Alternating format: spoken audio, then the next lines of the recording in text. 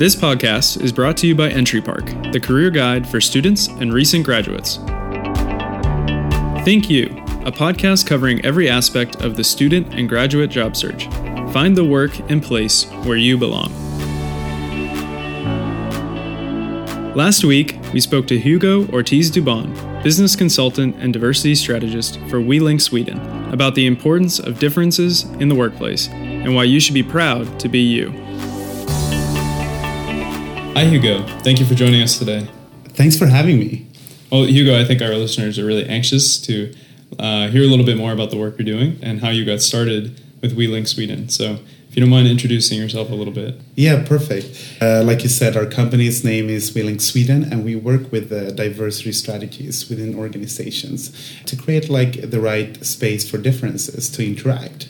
And it's a little bit of diversity management, but as well also change management, because to create the right space, you have to work with values, way of thinking, and see how you can give leaders some tools to understand how they can interact with differences within their teams. I think it would be a good place to start to talk a little bit about, why is diversity personally important to you?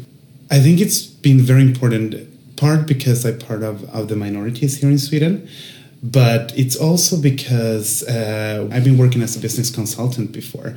And in my experience in different organizations, in different sectors, I've seen that you don't understand differences and you don't put them on the right place, And that made me some frustration sometimes because I understand that you don't see the individual's fully potential and knowledge.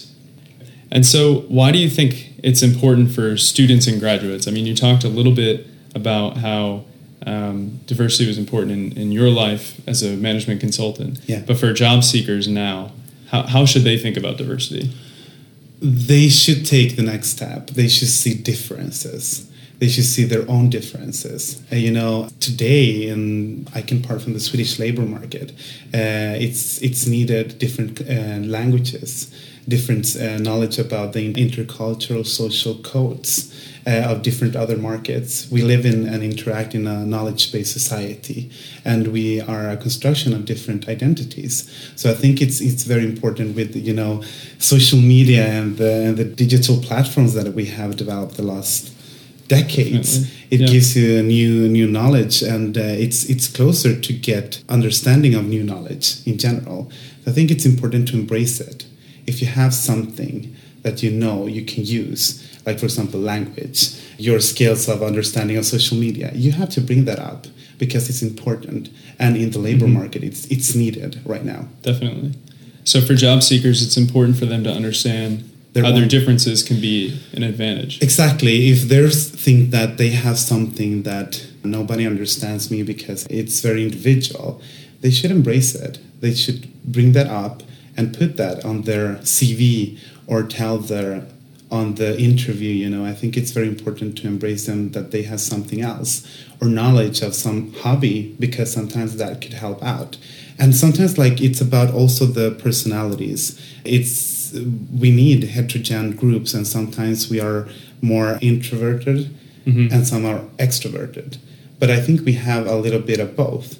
And if you are an introverted, that's also skills. If you have some disability, that's also a skill. In the UK at MI5, they turn to hire more people with the diagnosis of dyslexia because they have a very developed analytical skills.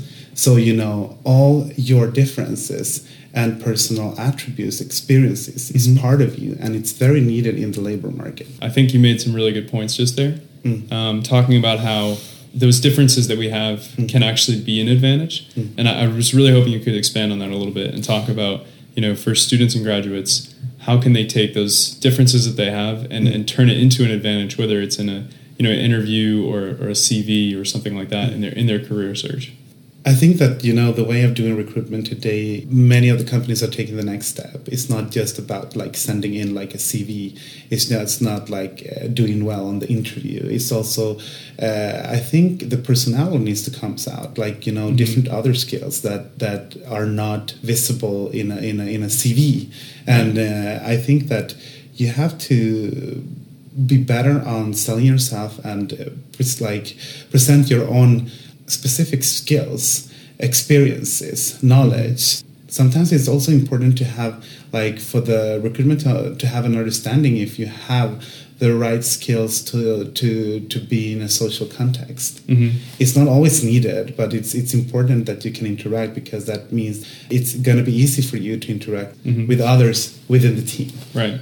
Yeah. And do you think that maybe a good way to kind of bring those personality traits out is actually to tell a story, and when you get the opportunity to talk about a situation where that difference was important and how that shaped you? Exactly. And at our company, we work a lot with storytelling, because that's going to give you another perspective. You have to put examples on how you did in different situations to embrace it. But like I was talking before, this knowledge-based society that we are living in, you need to have more interdisciplinary skills, because it's important to have knowledge in different areas and not just in one. Definitely. So Hugo, you're a diversity consultant. Yeah. And I think we've talked a lot about what students and graduates can do to kind of improve their position in their career search. Yeah. But why do companies care about these issues, and why are they hiring you to come help them? Because it's very important. First of all, for the companies, they have a lot of guidelines from other business partners, ethical guidelines that you say you need to invest in diversity in general. But it's also a lot about represent your customers and the citizen. If you're entering an organization in the public sector. But there is also the next step, they need to, for example, if I part from the Swedish context, is Sweden is dependent on export. There is a lot of multinational companies. They need to have knowledge from different parts of the world, different economies, emerging economies. They are doing, many Swedish companies are doing market entry in new market that they've never been before. And sometimes to understand, they need to bring in that kind of knowledge to also have a profit from it. So what you're saying is basically it's not just internal cohesiveness, but it's also a business advantage that you can connect with different types of people. Of course, it's like when we work with the private sector, of course it's a business advantage, but still it's also if you have a diverse team with different experience, heterogeneous groups tend to create new knowledge, tend to create new innovation, tend to create new effective solution, And I think it's important, not just for the company in the business advantage, but also creates an environment where a lot of people tend to want to stay and want to develop themselves and want to develop their careers, So I think that you can invest in organization with diversity,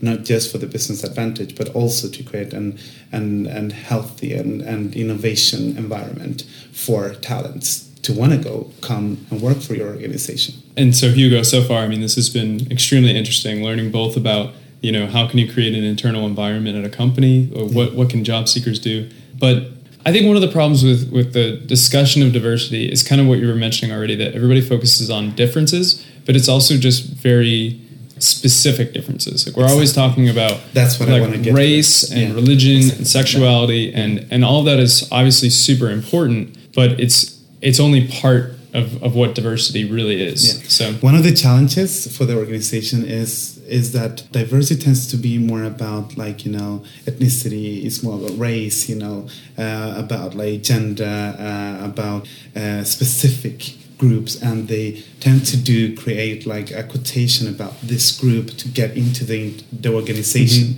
I think that it's more about to have representation within the organization towards these customers or citizens. I think we need to take the next step.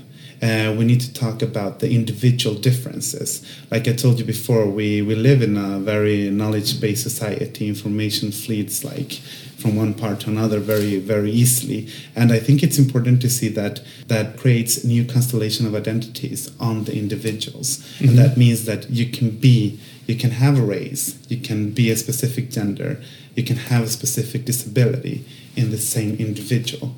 So we cannot just part from specific groups. We need to open up that and part from the individual differences.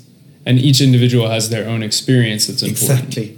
Right. And when I'm talking about the individual difference, it's more about like parting from the individual different experiences, knowledge, socialization process, class, education level. But also, if you travel to different societies, if you've been working in different organizations, different sectors, between different sectors is different kind of communication internally and externally. So I think it's important to see all the knowledge. That's what we need to do, and when we are seeing the individual differences. And so, of course, I did want to kind of bring this all back to your area of expertise. Yes. And so we both know that you are working in Sweden and you're focusing on diversity in Sweden. Yeah. So what do you think both makes Sweden special in diversity, and also what makes Sweden different, and how can you talk about that in kind of the broader context of the globe, I guess? Sweden is like a very young migration country. It has just like around 40 and 50 years back. When the real migration groups were coming to Sweden. And so we haven't dealt with different parts like the US have, or France, or the UK, or Australia. There are more like migrant countries. So it's like, it's a different history and it's different effects on the Swedish society, because now, like after 40 years, this first group of migrants, minorities, are now creating different generations within the Swedish society. It's a new Swedish identity in general, So, and that's reflected into the labor market, because if we compare to the US, in Sweden, there is not like minorities are not represented in all the levels within the labor market, and that's right now what's happening. So diversity is very important for Sweden, and the last 4 years, the discourse about diversity is being up and prioritized within the everyday, politics that the government are talking about. Like, we have to have more initiatives around diversity. The organization, there are coming more guidelines from the government that you need to have a diversity plan, diversity managers. You need to have a think or vision or strategy around diversity within the different organization and different sectors in general.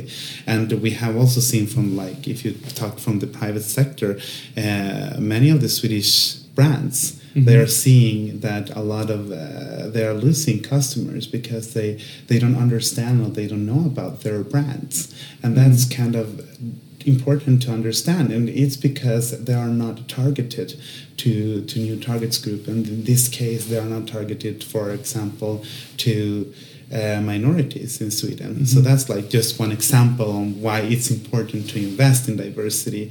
But like I said, it's important to invest for it because it's opened up the Swedish labor market in general. So it's both a societal advantage and a consumer advantage and a business advantage. Lots of advantages. It's a lot of advantage.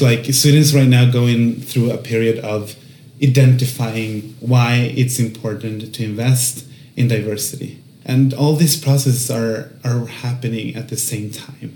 Well, Hugo, I think we've covered a lot today. In just a few minutes, talked a lot about more personal diversity issues all the way up to the societal impacts in Sweden. And it's definitely a really interesting conversation. And hopefully someday we'll have the chance to bring you back and continue the conversation down the road. But we really want to thank you for joining us today and giving us some perspective on both the situation specifically here in Sweden, but also for individuals that are looking for a career globally. How can they really think about difference and finding their place at an organization? So thank you very much for coming in. Thank you for having me. Thanks for listening in. Visit www.entrypark.com to discover more career advice and follow us on social media. We hope you tune in for our next edition.